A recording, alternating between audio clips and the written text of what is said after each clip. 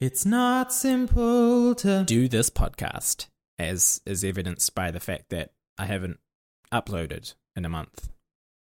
So, sorry about that if you have been holding out for an episode, but good news is that I'm back. We're back. So that is exciting. And another thing that's exciting is keen-eyed viewers or listeners will have noticed that if you look at my podcast feed on Spotify or Apple Podcasts or wherever you're listening, that there has been an addition to the podcast art, kind of in the bottom right-hand corner. And I'm so excited to announce that I have joined That's Not Canon Productions. So That's Not Canon is an amazing podcast collective that has a whole range of amazing podcasts on the network. And basically what they do is help podcasters to find new listeners and kind of promote the different shows through different channels. I'm so excited to see what comes out of this and where we can go, and I hope you are too. I'm going to put a promo clip from That's Not Canon Productions at the end of this episode, so if you want to stick around for that and see what they're all about, I would very much encourage it because there are so many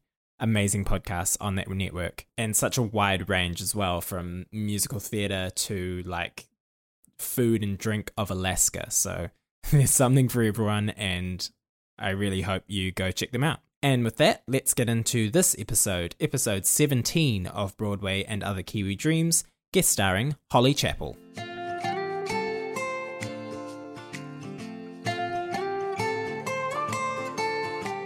Hello, welcome to Broadway and Other Kiwi Dreams, a podcast exploring the lives and minds of theatre practitioners in and around the New Zealand performing arts industry. I'm your host, James Shearer. Today I'm joined by director, artist and tutor Holly Chappell. Holly basically grew up in the rehearsal room, having joined her mum's acting classes from a very early age. Growing up aspiring to become an actress, Holly has somewhat pivoted into the world of directing and tutoring. Alongside her husband Tom Eason, she runs two productions, a theatre company in Christchurch creating new work and assisting artists in creating their own. Holly is also the head of acting at NASDA and the programmer at Little Andromeda Theatre. Listen in to hear Holly talk about the journey of a small theatre company. We get a glimpse into the process of an acting tutor. And of course, we hear about what it's been like to raise a child in one of the busiest times of Holly's career. So, wherever you are, whatever you're doing, enjoy a conversation with Holly on Broadway and Other Kiwi Dreams. Hello, Holly. Hello. How are you going? I'm good. How are you? I'm very good. Thanks for coming on the podcast. That's good. Hey, no worries. Thanks for having me. Yeah, of course. So you guys have moved to level 1, right? Yes. So we had level 1 as of Monday night. Christchurch. Well, Wellington's there. Auckland goes there tonight, but it goes to level 2 tonight at midnight. But everywhere else is now at level 1. Whoop, whoop. Which is great. Although I've kind of forgotten what level 1 means. I feel like every time we go to a new level, I'm like, I get used to that level, and now we're at level 1. I'm like, I don't know. Do I still sign in at places? I have no idea what's going on. Just do what people tell you. Yeah, all I know is more people at shows, and that's a good thing. Yeah. How has the second lockdown been? Well, we didn't really go into lockdown, which was great. So poor old Auckland had to deal with that. But just going back to level 2 was a bit rough. Like we were about to open Urinetown at NASDA. Yeah. And we're kind of like waiting. We were only going to be able to have live audiences at level 1 and da-da-da-da. And then every announcement, you're just waiting, being like, are we going to go to level 1 and be able to do the show? Or do we just do kind of making the show as if you're going to open, which may never open, which was pretty weird. Yeah. And then we ended up being able to get permission from ARDA to still have a live audience at level 2, but just smaller.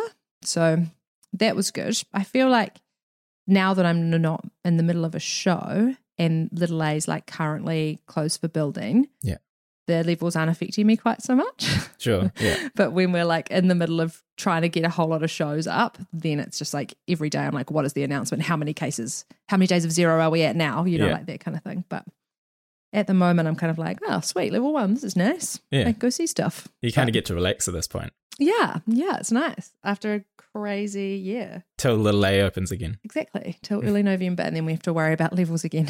Yeah. Yeah. Hopefully we don't go back to 2 for a while. That would be nice. Fingers crossed. Yeah. Speaking of theatre and stuff, the first question I mostly ask people is, what is your favourite musical? Do you have a favourite musical? Oh. Do I have a favourite musical? Or maybe a favourite show that is special to you in your journey? Oh my God, I feel like I have so many. This is such a tricky question. We start off the podcast with a tricky question. Yeah, sure. Okay. So the first musical I ever saw was when I was really little, and my mum took me to see Cats at the town hall. Mm-hmm. And I remember really vividly, like, the cats all coming in through the audience at the beginning, and just like looking over my shoulder as like 6-year-old me, and just like this cat just like right there and like leaning on my shoulder. And I remember just being like, whoa, this is epic. Like in the audience, interacting with people. Like I didn't know that that's what theatre could be. Revolutionary. Yeah, and that was like a real life-changing moment for me, I think. I think that's when I was like, yeah, theatre is where it's at. Which is funny because now I like absolutely hate the musical Cats. Did you see the movie? I don't want to. Neither. I just don't think, I just can't see how that can translate well. I mean, it's not a great show. How can it be a good movie? Yeah, and from the reviews and all the comments, it's not.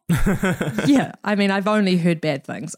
Other than my mum, who was like, the set was fantastic. Other than that, I have heard nothing good.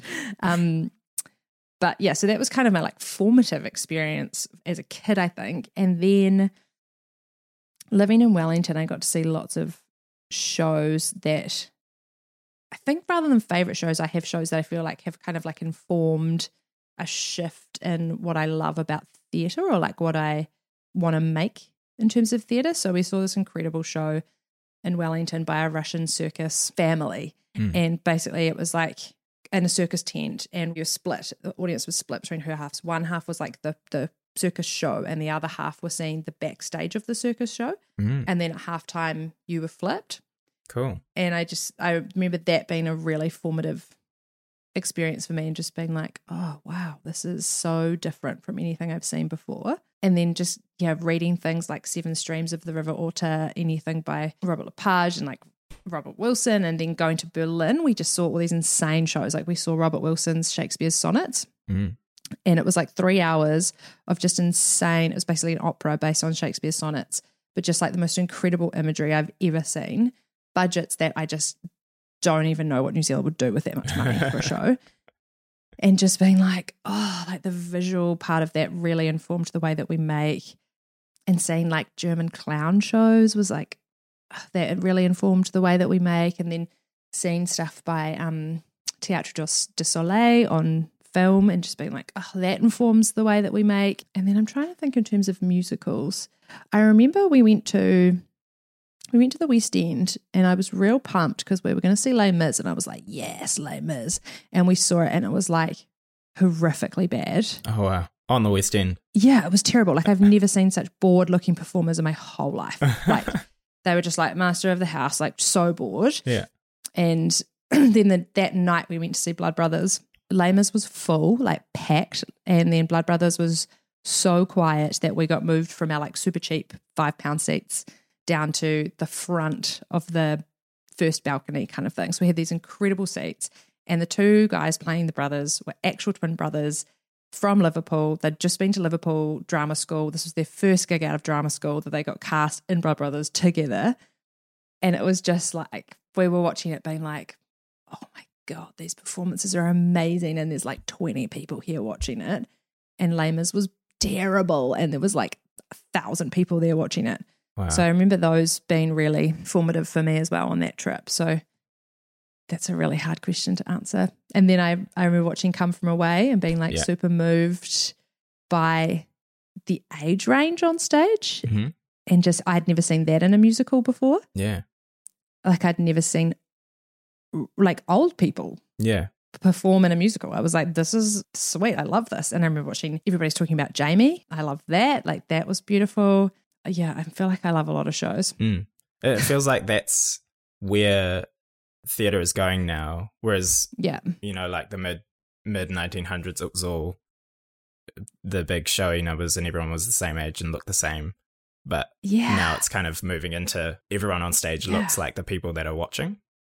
Exactly. Like everyone was like tall, skinny, white and blonde. Yeah. You know, in every show you saw for our whole childhoods. And then all of a sudden it's like you see these shows like Hamilton and everybody's talking about Jamie and Come From Away, and you're just like, yes, that's exactly what we should be watching and making. And it doesn't matter if you can't do like a friggin' triple pirouette if you're like storytelling, Yeah. you know? Yeah. A triple pirouette's only good if it portrays something. Exactly. Yeah. Otherwise, like, go to a dance comp, Yeah. you know? Yeah. So, yeah, I remember being super moved by all of those shows and just being like, I'm really excited about where all of this kind of performance is going. I think I just appreciate any show that kind of affirms like my belief in humankind. Yeah. And that's what art should be, right? Yeah. Yeah. Yeah, totally. Totally. Speaking of childhood, Yes. did you perform growing up? Yes. So my mum runs a after school drama school with Burpee's friend, and that's been going for like almost 30 years. Yeah. So That's original scripts, right? it is original scripts. Cool. So I started doing that when I was like 5, back when it was Redcliffe's Drama Club, and it was one class, and it was in the Redcliffe's Tennis Club, and it was so packed that we're all ages, so packed that like, the kids would have to sit under the ping pong tables when they weren't on stage. Yeah. So I started then and was definitely like, my 8-year-old dreams were like, I'm going to be an actress, like a famous actress. That's my goal. And then, yeah, did that a lot throughout my whole life, really. My whole life was just going straight from school to the rehearsal studio to begging mum to let me stay to watch the adults class, and her being like, no, your dad's picking you up and you're going home for dinner, and me being like, please just let me watch one more class. This is going to be my career. Come on. Yeah, this is my life. Like, you don't understand. And mum being like, you're absolutely not having a career in the arts. That is not a thing you're doing. And me being like, you'll never stop me. And look at you now. And look at me now. And I think because I did so much of that, I never took drama at school. I mean, it wasn't offered as a subject at my high school anyway, but Same. classic girls' high. I didn't do any of the extracurricular drama stuff at school either, like Sheila Wynn and theatre sports and all that stuff, because I was just always so busy. I was at the studio like every evening and every weekend and every moment I could possibly be, basically. So yeah, I definitely as a kid was like, I want to be a performer. But I think that's because I didn't know there were other options. Sure. I think that's pretty normal now. Like, even when I was at drama school, the acting course was super popular, and the design and management and directing courses and stuff just weren't as visible, maybe. So I think I knew that I loved the arts and was just like, oh, I want to be an actress for sure. Yeah. That's the thing that you saw most. Yeah, and the thing that was most like readily available for me to do. Like, I could go and do shows, and I did ballet and stuff like that as well. So it was like, yeah, performing is the thing you do. Yeah. And so I was like, I'll do everything I can to be a performer. I'll do all the drama classes, and I'll do all the dance classes, and I'll do piano lessons and singing lessons and like the whole shebang. I think as a teenager is where that started to shift a bit for me. Yeah. So speaking of that, do you remember if there was a moment that you said, oh, I'm going to do this as my career, or was it always kind of where your life was heading? I feel like I was pretty adamant as a kid. I think the moment where I was like, this is it for me, is when I was about 9. I was cast in a like production of Jack and the Beanstalk. That was my first like non-original scripts show. And I remember auditioning for like one of the ensemble girls or whatever, and then they cast me as Jack. Cool. And I remember being like, whoa, crazy. Was that just because there were no boys, or was it? Probably. I have no idea. It was such a weird thing. I remember being like, no, okay, I'm down with that. Yeah. Yeah. And then I performed that as Jack, and it was like, 3 shows a day for 2 weeks kind of thing. And that was the moment where I was like, you could do this every day for the rest of your life. Like, that's an option. It's not just an after school thing. Yeah. So I think that show was the moment that I was like, oh, yeah, this is something that I could definitely do as a job. Cool. But it was definitely also really drummed into me to like have backup careers and stuff like that, because I guess when you have parents in the arts, they know how like fickle the industry is, and they get scared about that. Definitely. Did you have that backup? What was that backup for you? Yeah, I went to Canterbury Uni and did an undergrad degree, so in English and Mass Communications, and then I went to grad school and did my teacher training as well. Yeah. And then I was like teaching at Shirley Boys High, being like, oh, I hate this. But it's like a good backup. And then, yeah, auditioning for drama school from there, or trying out for the Masters in directing from there. Yeah. I think I always just presumed that I would teach drama and theatre. Like I was like, that's a thing I will definitely do. That's a solid career path. Yeah. And like working with, because Tom and I have always worked with young people. We started a youth company before we even went to drama school and started kind of devising works with them and stuff. And I think I was really clear that that would be a big part of my career, but I don't know if I knew that the directing would be such a big part of my career. Yeah, I think I thought that the ratio would maybe be like 75-80% kind of teaching and tutoring, and then like 20% would be like maybe directing some shows with young people. Yeah. And I think it wasn't until I went to drama school that I was like, oh, I could actually direct full time as well. That could be a thing that I could freelance and do that for a bit, which was cool as well. Speaking of being casted in roles and stuff, do you have a dream role? I used to think I would love to be something like Ursula in the Little Mermaid musical. Mm-hmm. And then this year, I've just really enjoyed playing kind of like super mask, just in class, like playing with students. I've really enjoyed like playing kind of like gruff, old, stupid men. Maybe it's my Jack and the Beanstalk roots coming back for me. But come full circle. Yeah, I feel like if I was to do a show now, it would probably be more like clown kind of in that territory, maybe. Like the funny sidekick. I think so. Or even just, I don't know, really wild casting of like the Prince and something. I don't know. Just going like, how can we screw with some casting a bit? That would be fun. Nice. I have no desire in me whatsoever to play a female heroine lead. I think I'd be like, slay me. This is just not my idea of a good time. Yeah. I'm also not, that's not my type. But yeah, I think the more that I used to be like villains. Yeah, I'd be a villain. And now I'm kind of like, actually, I think I'd be like I don't know, like a stupid king or something. It's funny because one of my other questions is, what's your dream miscast role? So I think that answers that question as well, kind of. Yeah, my dream miscast role is probably something like Belle from Beauty and the Beast. Like it's probably not anything I would ever play. Yeah. Or like the lead girl in Mean Girls. Like I feel like I could be one of the Mean Girls rather than the lead or something. I could see that. Yeah. So speaking of your study, we mentioned original scripts, and that's where you met Tom, right? It is, yeah. It is. He joined there while he was at Boys High, when he was still at high school. Yeah, so that's where we met. Cool. And that's Tom Eason, for those who don't know about you and Tom. My husband, Tom Eason, and business partner, and yeah. Yes. I just wanted to throw the name in there because I feel like we'll mention him again. Yeah, probably. Yeah. Our lives are pretty intrinsically linked, that's for sure. Yeah. So you mentioned that you were a high school teacher, but that you quit being a high school teacher to go to Toi Whakaari. I did, yeah. How was that, making that decision?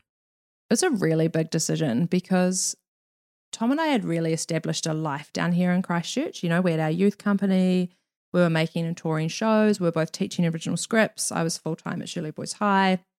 Tom was just finishing off his study. Like we could have very easily stayed here and carried on doing what we were doing. Yeah. And then it was Tom that initiated the conversation. He was kind of like, I feel like I've learned everything I can learn here. I'm not learning any more about performing or directing or any of those things. And he was like, I think I'd quite like to audition for Toi Whakaari. And I was like, okay, great. So we started looking at the acting degree, and our friend Chris had just gone. So he was first year there. And so every time Chris would come back, he'd fill us in, and he helped us make a show in his holidays. And so he was kind of telling us all about the learning and the kaupapa of the place and stuff. And I was kind of like, okay, well, maybe I'll come to Wellington as well and get a teaching job there or something. I don't know what I'd do. But we went up to Toi Whakaari for the week, and Chris had actually come down and said, well, you know, they have a directing course there. And I was like, oh, I had no idea. So we were like, let's go up for a week and really suss out if that's something that we want to do. So my sister Paula runs the contemporary at the New Zealand School of Dance. So we just stayed with her and contacted Toi Whakaari and said we're going to come in and spend some time there. And Tom spent some time in the acting classes, and I watched some of the classes of the master's degree, and I had lunch with Christian Penny, who was head of the directing at that point and then later became head of the school. And we'd done some short courses there the year before, like some teachers' workshops that they let us come and do because we were teachers at O Scripts, even though they were for high school teachers. So we'd done that, and then we spent an extra week there kind of really sussing the place out because A, we were like, if we're going to move to Wellington, we want to know it's the right choice. But B, if we're going to both embark on 3 more years of study, like we really don't want to screw that up. Yeah. So yeah, went and really sussed it out and we're like, I think this would be a great move for us. We want to learn heaps more to eventually bring back, you know, those skills to Christchurch, and we just needed to know more rather than just winging it all the time. We felt like when we were devising shows, we were just winging it. So then we both had to audition or apply for our courses, and that was another thing of like, we had a million backup plans of what if just Tom got in, what if just I got in, what if neither of us got in, what if both of us got in, like what were all our plans. And then thankfully we both got in at the same time. Yeah.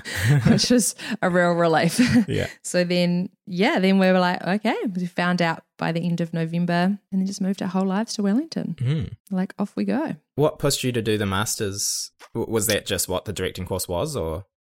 Yeah, so the directing course was a Masters in directing. Yeah. So you had to have either an undergrad degree or significant relevant experience. So in my class, I had an amazing class. I had the best time. It was me, Mel Luckman, Aaron Cortese, and Joe Randerson. And so Joe Randerson had been working in the industry for years and years. She's a massive, prolific New Zealand writer, super accomplished. So yeah, it was kind of more for people who'd been in the industry for quite a while. Sure. And yeah, the interview was like really intense. We had to pitch what we would do as our major project. Wow. If we got into the Masters. Right at the start. Yeah, as our audition basically. Yeah. And then we had to direct some of it in front of the panel. Jeez. So we had to bring actors in with us and direct for half an hour in front of them. Wow. Yeah, it was intense. Oh my God, it was so nerve-wracking. Then we had an interview after that. So that was the first thing we did. It was like, hi, I'm Holly. Here's my pitch. And now I'm going to direct in front of you for half an hour. And then we had like a 2-hour interview after that. It's like Shark Tank. The panel. Oh man, it was so full on. I remember being like, oh my God. And I couldn't use Tom because his recall auditions were the same weekend. So I was like, Tom was over at Twifkati like doing his thing for the weekend, and I was in this very weird building at the bottom of Mount Vic, and luckily I could take Chris and another friend of ours, Sam, who I'd worked with for years and years, and yeah, direct a scene in front of them. And I just remember this weird thing as a director because not many people watch you direct ever. And I remember pre that interview being like, my biggest fear was that they were going to say to me, what was that? Yeah. And I was going to be like, what do you mean? And they were going to be like, that wasn't directing. What were you doing? And that was my biggest fear. My biggest fear is that they would be like, that was not directing. I don't know what the hell you were doing. And I remember being like so freaking nervous. And then I finished and Christian Penny said to me, well, clearly you can direct actors. Let's talk about what you want to learn and get out of a potential master's course and why we should take you on, because I was quite young compared to who they normally took on that course. And I just remember being like, oh, thank God. Yeah. What a freaking relief. Because that was terrifying. Totally. You mentioned before that you went to Germany. Yes. Was that part of the course? Yeah, that was one of our internships. Sure. So Tom and I both went with 3 other friends who were in Tom's acting class. And we spent like 2.5 months there making shows with Willem Vassner. So we went over and made shows with him and made like 5 different versions of The Seagull. Right. And performed in all different parts of Berlin, as well as just seeing stuff. Like I think we saw at least a show a day, if not 2, the whole time we were there. Like the only day we didn't see a show was Christmas Day. Yeah. Even New Year's Eve and New Year's Day we went to see a show as well. Dedication. Yeah, not the whole group of us did not make it to that show. Let me say that. I made it, but there was a couple of empty seats around me. Yeah. But yeah, so just 2.5 months of just making stuff and seeing stuff over there and just experiencing the way that people, particularly in Berlin, see performing artists was like life-changing for us. Like you go like, oh, I'm a director or I'm a performer, and people are like, wow, that's incredible. Like if we were to say here that we're a surgeon. Yeah. It's like a similar reaction because they're just so well funded over there. Like their arts are just, couldn't believe the funding. It was incredible. Yeah. And that seems like something that you brought back into your career in New Zealand in Christchurch. Yeah, we stole heaps of, particularly the aesthetic of the theatre we saw in Berlin because it was just so beautiful and experiential. And it didn't matter that we couldn't really understand what they were saying a lot of the time. So I think we bought a lot of that. And I think we also bought we saw a lot of like meta theatre and like really deconstructed stuff. And I think we brought a lot of that into it as well. And just really provocative art, which I just hadn't seen much of in New Zealand. So I remember feeling really excited by that and being like, oh, how can we I think for Tom and I, that was our big thing of how can we like activate people through the theatre that we make? Like not just entertain, but entertain and activate people to go and do something great for the world. So I think that's where that stemmed from as well. And that was we're about to go into our 3rd year of study, which was cool. So we had a whole year to figure it out. Yeah, totally. Yeah. Moving into your career when you came, or it was 2 productions when you came out of drama school? Yeah, well, we officially named it in our 3rd year. Right. Yeah. We spent that year kind of being like, because I think up until our 3rd year of drama school, we thought we'd move straight back to Christchurch, keep making shows with our youth company and like make all the change we wanted to make in the city. And then over 3rd year, we were kind of like, we just need more. Like we need more connections. We need more work under our belts. We need so much more. And it was really weird. I was at a hen's party on the Coromandel and Tom was staying with some friends of ours in Auckland. And Tom called me that night and he was with our friends Sauce and Chardon and they were like, we've got a room going in our flat in Auckland. You guys should move here. And Tom was like, do you want to move to Auckland? And I was like in the middle of a hen's party with all my Auckland female friends and was just like, guys, should I move to Auckland? And everyone was like, yeah. And I was like, yeah. So we're like, okay, let's move to Auckland. But sorry, to answer your question, yes, during our last year of drama school was when we were like, let's form our company properly. Let's name it. Let's register it, all those kind of things. So that was when we like officially were like, we're 2 productions as well as freelance artists. Mm-hmm. So what was the process of actually starting the theatre company like? We found coming up with a name really hard. Sure. we had like a million options. So we came up with the name and then we registered it as a limited liability company. Mm-hmm. And we just talked to a whole lot of people who already had companies. So our friends Joe and Thomas were already Barbarian Productions. So we talked to them and just kind of went like, what do we need to do? What's the official channel that we need to do? And then between us, we'd just have these kind of big brainstorming sessions where we were like, what is our value statement? What kind of work do we want to make? What's our point of difference? All this kind of stuff. And we also had this hilarious and lovely business mentor that we got matched with in Christchurch. And he had mainly mentored construction groups. Mm-hmm. So he helped us write our strategic document and would just ask us the most hilarious questions like, what's your profit margin? Like, what do you want to make in your first year? And we were like, oh, that's not how theatre works. Yeah, we're not accountants. Yeah. If you break even, you're lucky. Because he was talking like, do you want to hit 1 million? And we were like, okay, mate, you clearly don't understand the nature of our business. And then I remember the other thing he said to us is like, now the other big thing I think is the name, 2 productions. And we were like, yes. And he was like, look, I'm a big believer in if you're a theatre company, you should call yourselves like Christchurch Theatre Company. So everyone like knows what it is. Yeah. And we were like, okay, like that's cool advice. However, no, we won't take that. Thank you. Yeah. And that it also kind of limits you to Christchurch. Yeah. And theatre. Yeah. True. It's kind of like if we wanted to do anything other than theatre in Christchurch, we're like pretty stuck there. Boxed in, yeah. So yeah, we did all that kind of like real fundamental stuff of what is a company, what is our company, what does that mean, get a website, do all that kind of stuff. And then we kind of went, if we can make one show, like minimum of one show a year over the next few years, then we'll kind of learn as we go while alongside being freelance and working for a whole lot of other people and learning as much as we can from other projects and other people. Mm-hmm. So that was kind of the goal, which was cool. Sure. And speaking of the name, obviously Yes. 2 productions is because there's 2 of you. Mm-hmm. But also where it came from is 2, like we spell it like number 2 because there's 2 of us. But also there's a word in Māori which is like TU with a little macron over it. That means to like stand your ground strong, sort of. Stand strong to engage to fight is what I've got. Yeah. Yeah. So that's we were kind of like, for us, the double meaning was what we were interested in as well. Mm. And also that feels like to bring the Māori culture into what you do as well is important. Yeah, totally. I mean, it would be crazy if it wasn't important to theatre makers in our country. I think it's one of the biggest ways that we can actually make change and be inclusive, but even more than inclusive, just like bring equity and equality to the country. So that's been really important to us, especially as like two Pākehā theatre makers. Totally. We're kind of like, how do we constantly keep challenging ourselves and our values and honouring the treaty and all of those things. So yeah, that was important to us as well. Mm-hmm.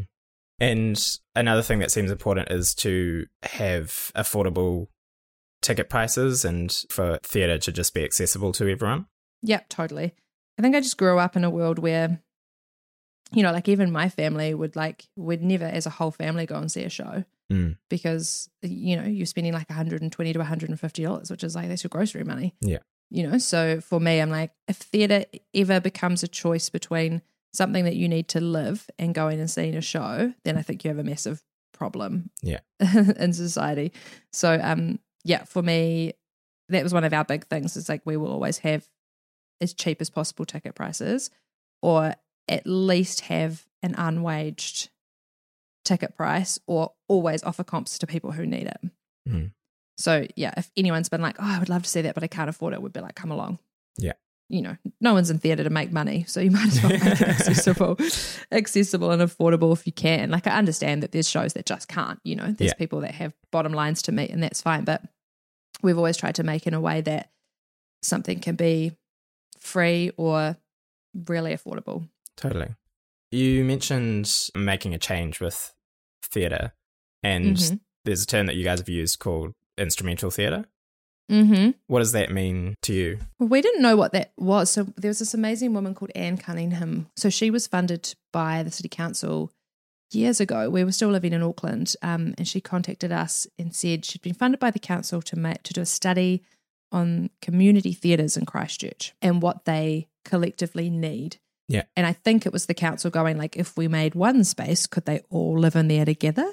You know, like the rep and Hawesville Players and da-da-da-da, because everyone was crying out for their own spaces. So she got commissioned to do that study, and someone recommended her talk to us. And I think we were the people that were kind of saying something different from everyone else. And so then she started asking us about our work and what it looks like and all this kind of stuff. And she had been living in Holland, I think, for the past couple of years. And she was like, oh, what you do is instrumental theatre.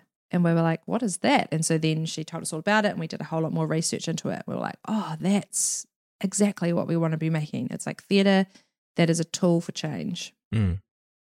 Even if it's in just a very small way. Like, I think people often think that means like massive protest political statements. Yeah. But it can be in like a really small way, you know, like it doesn't have to be political. It might be, and often our work is, but it also could be a social thing.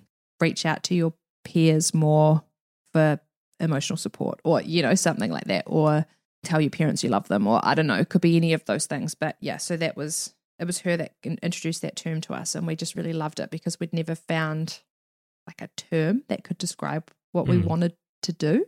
Yeah, so we kind of clung on to that a lot. Yeah, totally. So moving into the Little Andromeda era, Yeah, I talked to Michael on the podcast just about the general starting up of it. So I was interested in talking to you about your involvement with it. So you were originally on the board, right? Yeah. The trust board. Yeah. And then you moved into being a programmer.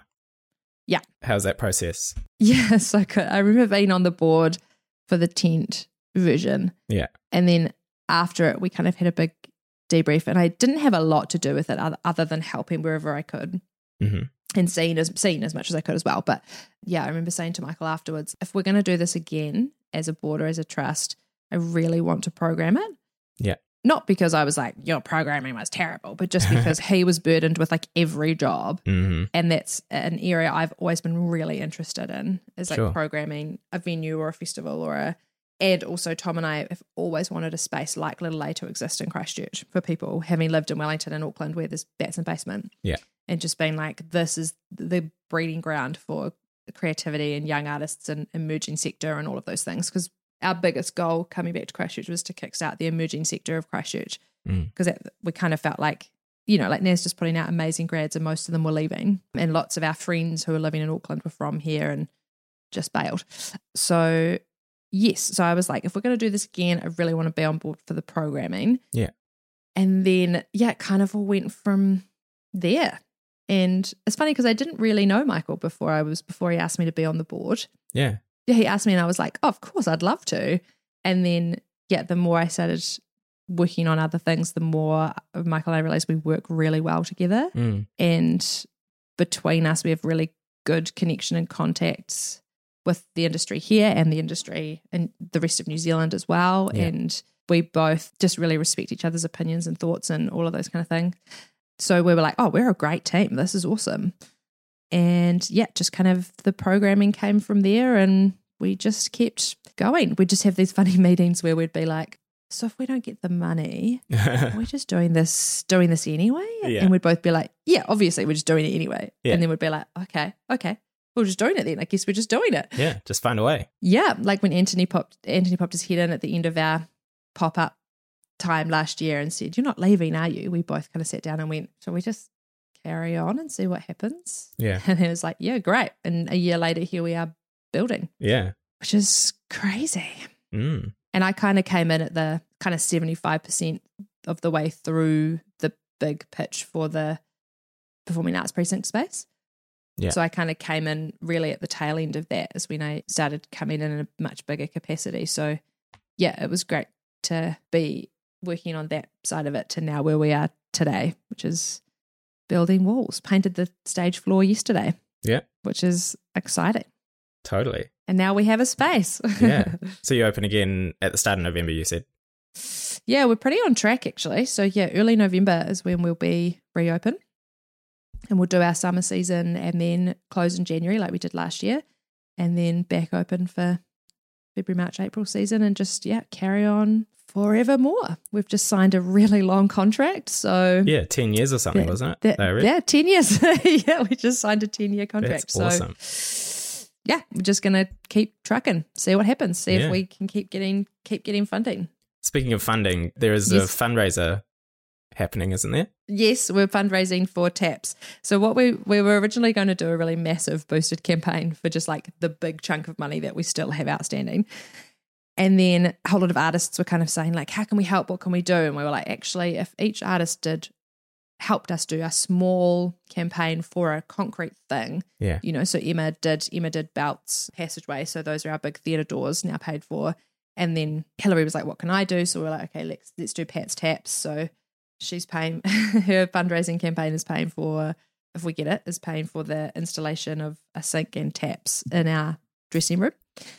So she's going to do some tap dancing to fundraise money for some taps. Yeah. So it's like literally we're fundraising for every little thing that we need to make the space complete, because the more we do now, the less we have to kind of disrupt the whole space in the future. So there are walls and it's happening. There's painting being done and still currently fundraising for lots of little things, because I think we're probably still around about $40,000 to $50,000 short of the 200 that we need. So we've still got a few funding proposals out there, but we're going to get there. That's where we're at. That's the plan. And I also am like, I hope that this is the only time we need to do a massive campaign like this. Yeah. Because Michael and I think both feel awkward about crowdfunding, because often it's just artists giving back to artists. Yeah. So I think that's why we also thought if individual people do it, they probably have wider networks of their partners and family and friends and those wider networks that, we could put a whole lot of small campaigns together that would equal a big one. Otherwise, we just felt like we were asking our artists for money, which we all know artists don't have enough of, but will generously give it anyway. Totally. So, so that was kind of where that came from. And we hope that this is our one and only big crowdfunding boost that we have to do. Yeah. That would be ideal. It would be. One thing that we haven't touched on much is NASDA. Oh, yeah, great. So you are still the head of acting, right? Yep, head of acting at NASDA. So I'm there part-time, even though I'm head of acting. So Tom and I are both part-time acting tutors at NASDA. And it's great. our secret motive for wanting to work at NASDA was to like really infiltrate the emerging sector in Christchurch. Yeah. To be like, you know what you should do? You should make theatre, and particularly you should make musicals, and then take over the country with them. Like, that was kind of our plan of like, you can go work on West End and Broadway and cruise ships and stuff if you want to do that, but also there's an option to stay here and like make stuff and be a sustainable artist. So that was part of our big desire. Other than that, we just love teaching acting and being able to direct shows there and things like that. That was part of our big driver. Yeah. One question that I was interested in is, does your approach to directing change in an education context, or is it kind of the same? I think it's really similar, actually. Yeah, I think it's really similar. I mean, I'll be more overt about learning things, I think, in a NASDA rehearsal room. I think I will be like, in the moment, be kind of clearer if it's a teaching moment. Like I'll be like, oh, notice this thing that's happening here, try this, which I don't do so overtly in a, I don't know, professional, what does that even mean? But professional context. Yeah. But I think I still expect, I think I have the same expectations on them as actors. So, sometimes they might need more help in forming their performative offers or their research or that kind of thing. But I think I'm really similar. I think I'm really big on a positive, playful rehearsal room. And I think that's the same for me no matter what rehearsal room I'm in. I think like a strong show always comes from an equal amounts rigorous process and joyful process. Yeah. And I think I definitely do that at NASDA just as much as I do anywhere else. But I think maybe I give actors more time to feel their learning, maybe. Like let them try an offer that maybe I'm like, that's not quite working, but let them try it a few times to hopefully then they feel that, as opposed to maybe in a professional room, I'd be quicker to be like, oh, can we try this? But I think even then, probably not much different. Yeah. I think I would love the NASDAs to feel like they can walk into a rehearsal room in any place or space in New Zealand and have experienced that feeling before. Totally. Because it doesn't help to have been babying them for 3 years and then for them to go out and be like, oh, that's not what it is at all. Totally. Yeah, absolutely. And I know that every rehearsal room and every process is completely different. And I think we scaffold, like in first year, we probably give them more, like in an acting class, we're like, this technique will teach you this, you try this, like we definitely do that. And then when it comes to third year shows, it's like they should be able to know what their process is to get into a character or a world or a show and do that themselves. So I would hope with the way we scaffold, by the end of third year, they can pretty confidently walk into any rehearsal room and be able to read the room for what it needs. That's kind of our one of our big teaching things, is like, if you can go into any type of rehearsal room and really quickly be able to read the vibe of the room and the way the director wants to work and be able to work alongside that in a really strong way, then that's kind of success for us, I think. You said the word scaffolding in that thing. Is that kind of how you think of it, as building it from the ground up, kind of adding things on as you go? Yeah, that is kind of how we think of it. So in first year, we very much teach like what we think are the kind of fundamentals of performance. Yeah. So around like company building, impulse training, through to like the bookwork stuff, beats, actions, objectives, that kind of stuff. Yeah. And then in second year, it's like taking that. And then second year, I think for us is more about toolkit, different styles of performance, different ways of building character, different tools of acting, different ways of getting connection, in the hopes that in second year you're kind of going, oh, that worked really well for me. Yeah. That didn't work so well for me. I loved that. I respond really well to that. So that in third year you can use all of those things to put them together to create successful and meaningful performance. Sure. That's kind of how I see it. We also try not to teach too much, like too many different things. Yeah. Because I think we really want people to be able to embody and master each kind of toolkit skill that we teach. Yeah. Rather than just like know how to talk about it and not be able to embody it. And when it's obvious that someone isn't connecting with that specific skill, what happens? What happens then? Do you change up your style to fit them specifically? I think it depends what it is. Like I think, like what's an example? Like say if we're teaching a block on leisure in third year. So in third year they choose what blocks they want to take. But like, so yeah, the game or the play of the actor. And some students absolutely love it. And some students are like, this is my worst nightmare. Yeah. And I just always, I think we always encourage people that even if it's not your jam, like what can you get from it that is useful to you? Yeah. Or can you still try and fully embody it and have a go at it and then figure out what exactly it is in that doesn't sit right with you or with them as a performer, so then they can be really clear on what does and doesn't sit really well with them. Yeah, so I don't think it's necessarily been like, oh, this technique isn't working for these people, let's ditch it and do something else. It's more like, what can they still get out of it, or can we teach them the skills of kind of like critique or reflection or any of that stuff that comes around teaching each technique that will still be useful to them. And that's kind of teaching adaptation as well. Every rehearsal room's not going to be the same. So it's kind of teaching how to adapt. Yeah, exactly. And they might get a gig that they're just like, I hate this the whole time. Yeah. But how do you still find something that you connect with, something that's joyful for you, something that you can learn from?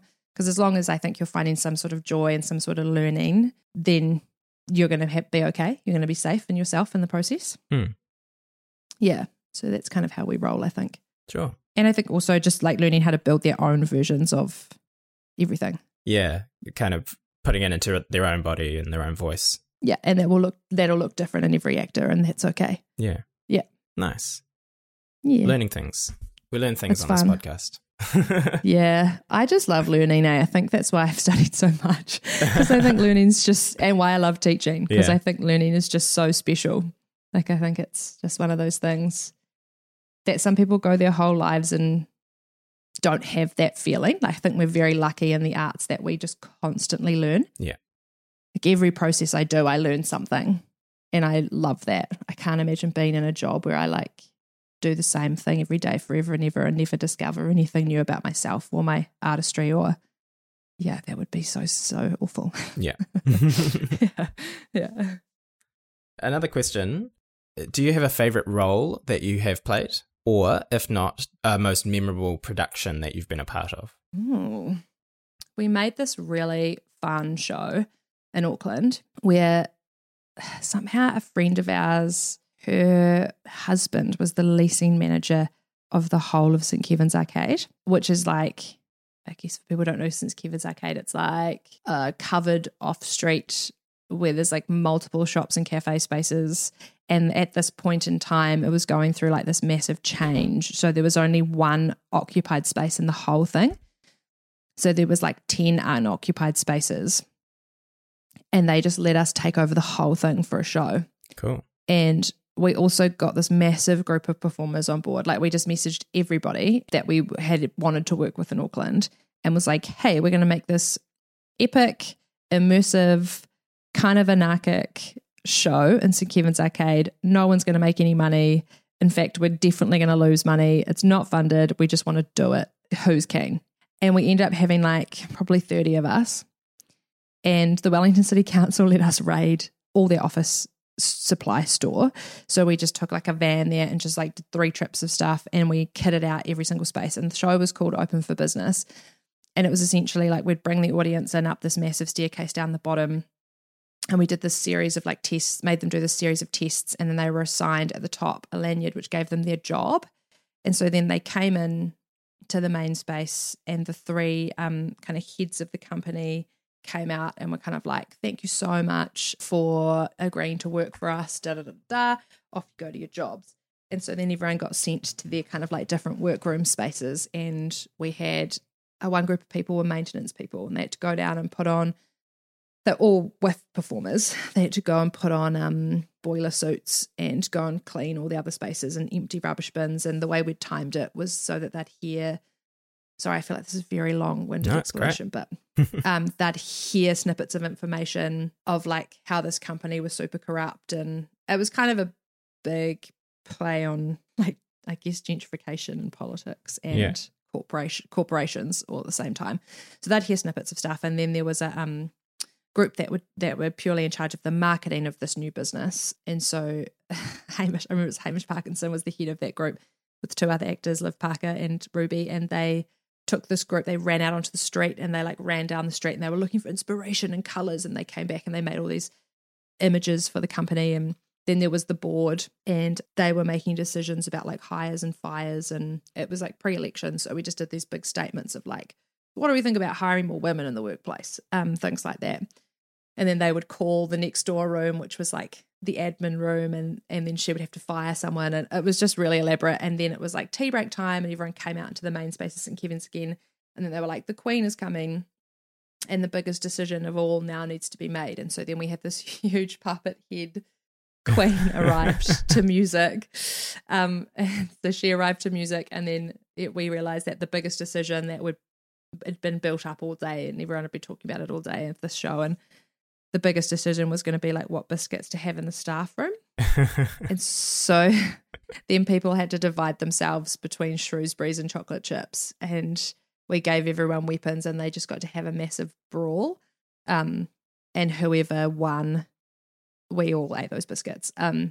So that was really fun. That was like super fun. And there was people like, I remember in the admin room, Liv, who was one of the actors, got the phone call and was like, we need to shred everything. And there were just shredders everywhere. And so everyone had to get all the paper they could find and just shred it. And so there was just that room just filled up with shredded paper. And then Owen, who was head of the maintenance men, just took them on this beautiful journey around all these spaces. And then they went and sat and watched the sunset with a beer. And so just like everyone who came to the show had a very different journey, but all kind of the same sense of like our mission statement with that show is that we want people to leave and have more of a say in the way that our country is governed and run. And yeah, to be bolder about what you think politically, basically. So that was probably one of my most memorable moments of also us all just getting together and being like, let's make this show for free. And it sold out real quick because we had small audience numbers and people hadn't experienced that kind of theatre for ages. And yeah, it was like really taxing and we're all really exhausted and we begged, borrowed and stole everything we could possibly find. But it was such a great time. That was really, really memorable for me, I think. We had people come, like some people came 4 or 5 times because they wanted to try and experience every job because it was like a completely different show depending on where you got put. Yeah. One guy came and he kind of works in an office job, and after the show he was just like, he got put in the admin office room. Yeah. And was just like, my whole job is pointless. I have no choice about anything in the world and I don't think I can do that job anymore. And we were like, wow. Oh God. Yeah, so it was a really different experience depending on like what job you got put in. Yeah. Whether you're on the board who gets to make all the big decisions or maintenance men and women who just had to clean and pick up after other people and wash windows and have a nice chill beer and talk about philosophy at the end of the night. And it was really fun. So that was cool. People came multiple times to try and get into different jobs. Yeah. Which was very fun. That sounds crazy. It sounds it was wild, yeah. Yeah, it was super wild. It was really crazy, but it was very fun. St. Kevin's Arcade is perfect because we just had all these empty shops and they all had big glass windows. So you could basically perform stuff. You know, like the person who got fired would go on her phone and kind of cry in front of the boardroom so the board would see the person that they all just ended up voting off to get fired. You know, like it was just really fun to play with all of that kind of level of complexity. It was wild. Yeah, we were so tired. It was good. It was great. Moving away from theatre for a second. Yeah. Into politics and more specifically that you ran for the community board in 2019 and didn't get it, but you got over 1,000 votes, which is amazing. Yeah, I know. I got so close. Yeah. I was like, yes. Yeah, I think the older I get, the more I realize that if I want to change things, I need to be in the position that gets to do the changing. Yeah. So that was part of me. I think I've always been like, I'll probably end up in politics somehow. I really like that world. I like the world of governance. I find it interesting. I don't mind conflict and fighting for what I believe in. So I was kind of like, what's a good step in that direction whilst still being able to do all the other things that I want to do? And then, I was like, community board's a good way into that, I think. So yeah, I was like, just have a stab. Fun. Yeah. Do you plan on doing it again? Going for it again? I think I will. Yeah. I think so. Yeah. I think I need to sit down and like properly reevaluate what I think my trajectory is at the moment. But yeah, I think I still want to go in that way of some sort of political career somehow, I think. Mm. I also feel like there's not enough artists in governance positions, which is probably why we end up with not a lot of funding and not a lot of understanding.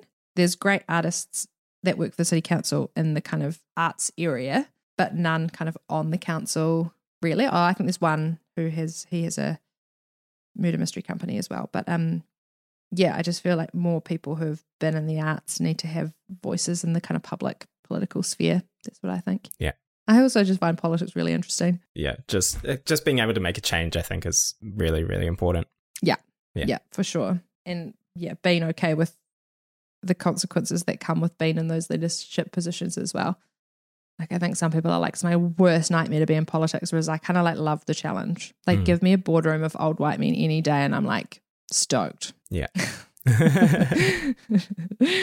Speaking of making a change in people's lives and more specifically in one person's life, one thing that we haven't touched on is you being a mother. I am. You are. I am. It's very weird. I still don't, I don't know, you know how there are some women out there, which I think is great, that are like, you know, if you had to introduce yourself, you're like, I'm Holly and I'm a mum. Like I'm very maternal, but I feel uncomfortable about being labelled as a mother, which sounds so shit.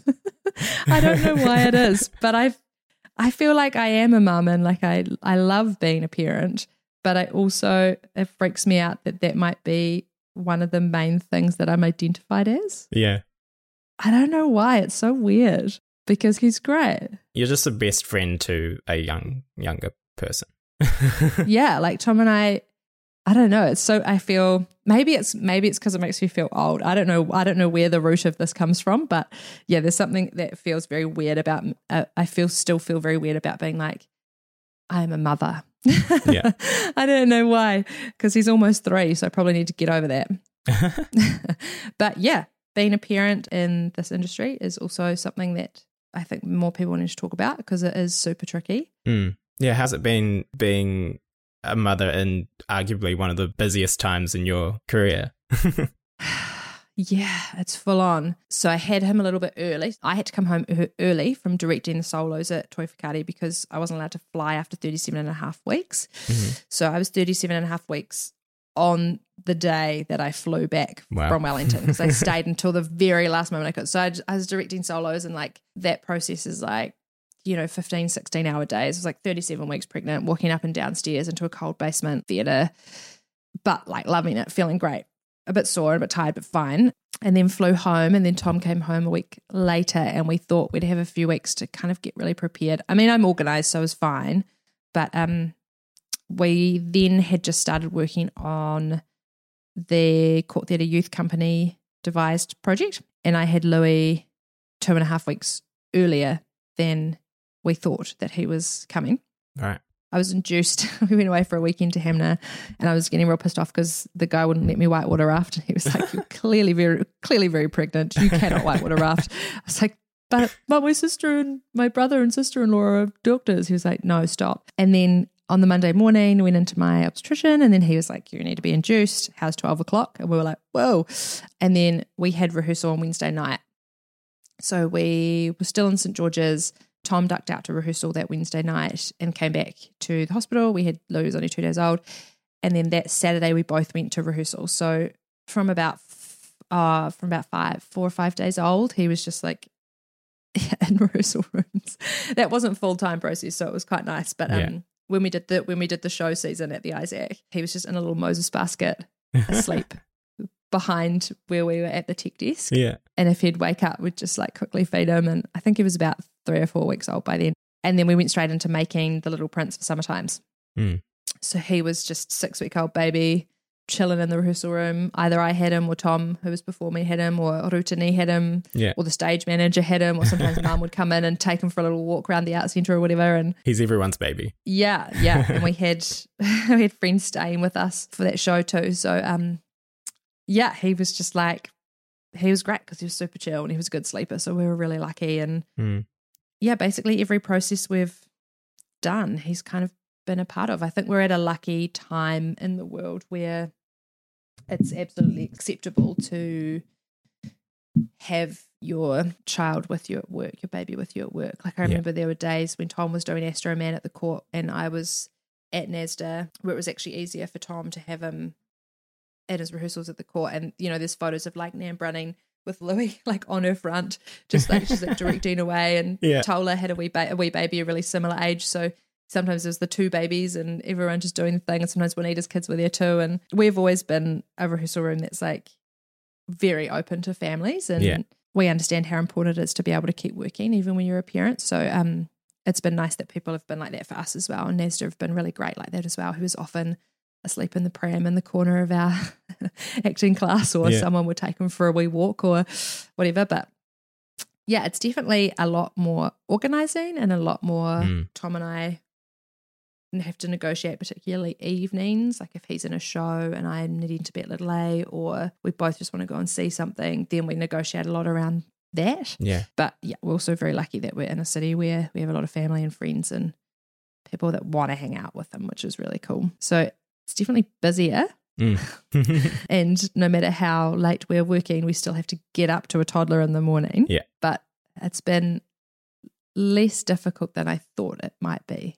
Cool. I mean, I grew up in a rehearsal room, so yeah. So he probably will as well. Yeah. Do you think? Obviously, it's very early, but do you think he likes being in the rehearsal room and will continue to? Yeah, he does. Unfortunately, him and Tom do shows before bed every night. I have to sit on his bed and watch them. He's allowed to do two shows before bed, and he tells me my audience lines, then tells Tom what the show is, and then they have to come out and perform it. I think also his only concept of work is shows. So like when he role plays, he'll be like, I'm off to work, off to the shows. And you'll be like, okay, man. Like I think that's what he thinks everyone does for a job. Yeah. Yeah. So I don't know if he'll want to be in this industry when he's older. Who knows? Who knows? But, you know, he can be whatever he wants to be. And we don't really care. Mm-hmm. Yeah.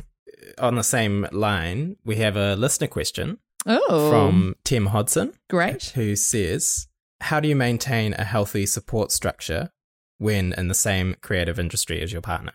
Oh, that's a really good question. Yeah, well, we have a lot of family here, which is our biggest support structure, I think, in terms of particularly helping with Louis if Tom and I are both full-time on something, which is really great. When we came back from Auckland, what we realised is that we didn't have our artist friends here. That was a big shift for us because we have a lot of friends here from high school and things, but none of them are in our industry. Yeah. So we missed that a lot because obviously our friends up there who we made work with and even just who were in the same industry as us, we had those support networks to call on when we made shows, but also just to like jam with us about ideas and who just kind of got what we were doing and were just like, oh, of course you're busy because of this or whatever. So we found that a bit tricky when we first moved back. Yeah, I think Tom and I have been really careful to not become too insular. Yeah. So I think it would be really easy to just hang out with us and make shows with us and not reach out and not be good colleagues and not be part of the community and also to not have friends outside of our industry. We always made a really big point to make sure that we kept our friendships up and our peer relationships up and stuff so that we didn't just become like very reliant on each other. We also like really have always been careful about giving each other advice or critique on processes that we're not involved in. Always there as a sounding board, but never, like I would never try and give Tom any performative advice on a show that I'm not directing because it's not my vision and not my show. If he's struggling with something, I'll definitely help. Or if I'm struggling with something in terms of like my vision of directing something, like definitely we help each other, but we're also cautious of keeping our individual work sort of separated, if that makes sense. Sure. So there to support, but not necessarily as a collaborator in those terms.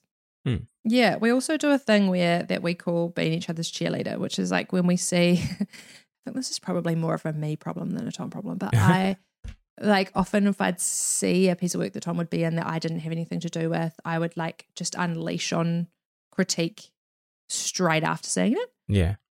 So I'd be like, oh, this was cool, but I didn't really love this moment, or I liked how you did this, but I didn't like this, or whatever. So we've worked really hard to separate like when we're a partner and when we're a collaborator. Mm-hmm. So when we go and see each other's work, we call it being each other's cheerleader. So the first time we see it, we view it as a family member of just like, you were so great. I loved that so much. I really appreciated the work, which is not lying. It's just like appreciating the work and the joy and pleasure in it, and that it's not our job to like critique each other in that moment, but just be proud of each other.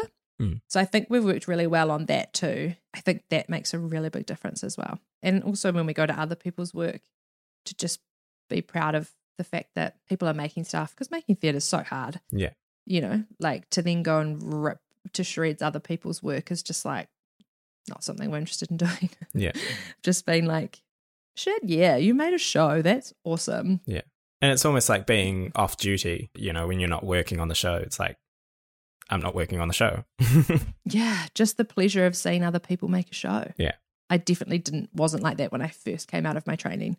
It was definitely like everything I see is an opportunity to learn. And I still think that, but yeah, in a like more celebratory way, I think.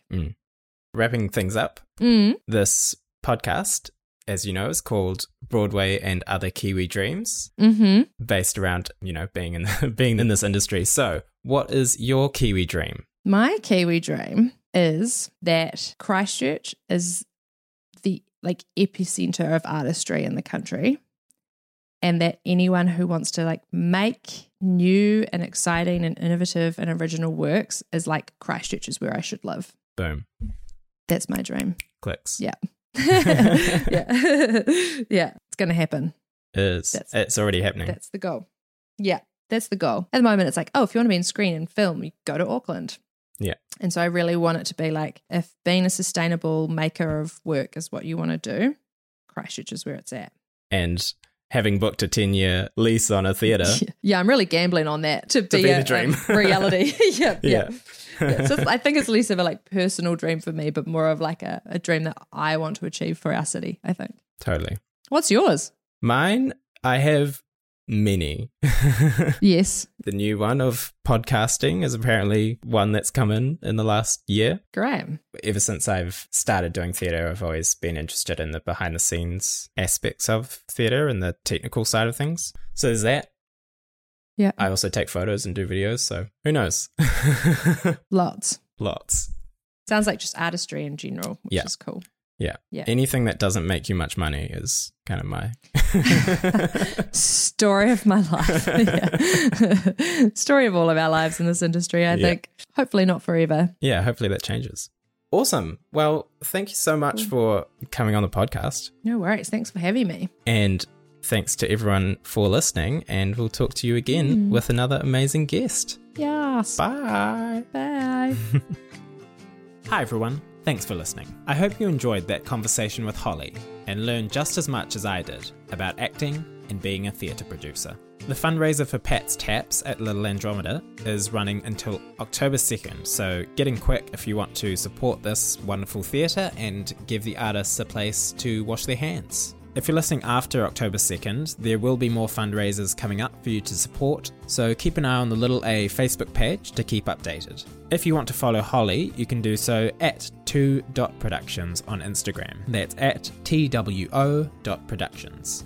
If you would like to support the podcast, you can do so over at patreon.com/andotherkiwidreams, where you'll get early access to episodes, unedited video versions, behind the scenes content, and more. Patreon.com/andotherkiwidreams. You can also follow the podcast at andotherkiwidreams on Facebook, Instagram, and Twitter, and the website, which I'll link in the description. And as promised, I will leave you with a promo clip from That's Not Canon Productions, and talk to you next time with another guest on Broadway and Other Kiwi Dreams. That's Not Canon is a community committed to giving new podcasters a platform to share their voices and have some fun. If you would like to get started podcasting or simply enjoyed this podcast and would like to find out more, you can head over to our website at thatsnotcanon.com. If you simply want to support us and what we do, we would very much welcome your patronage at patreon.com/thatsnotcanon.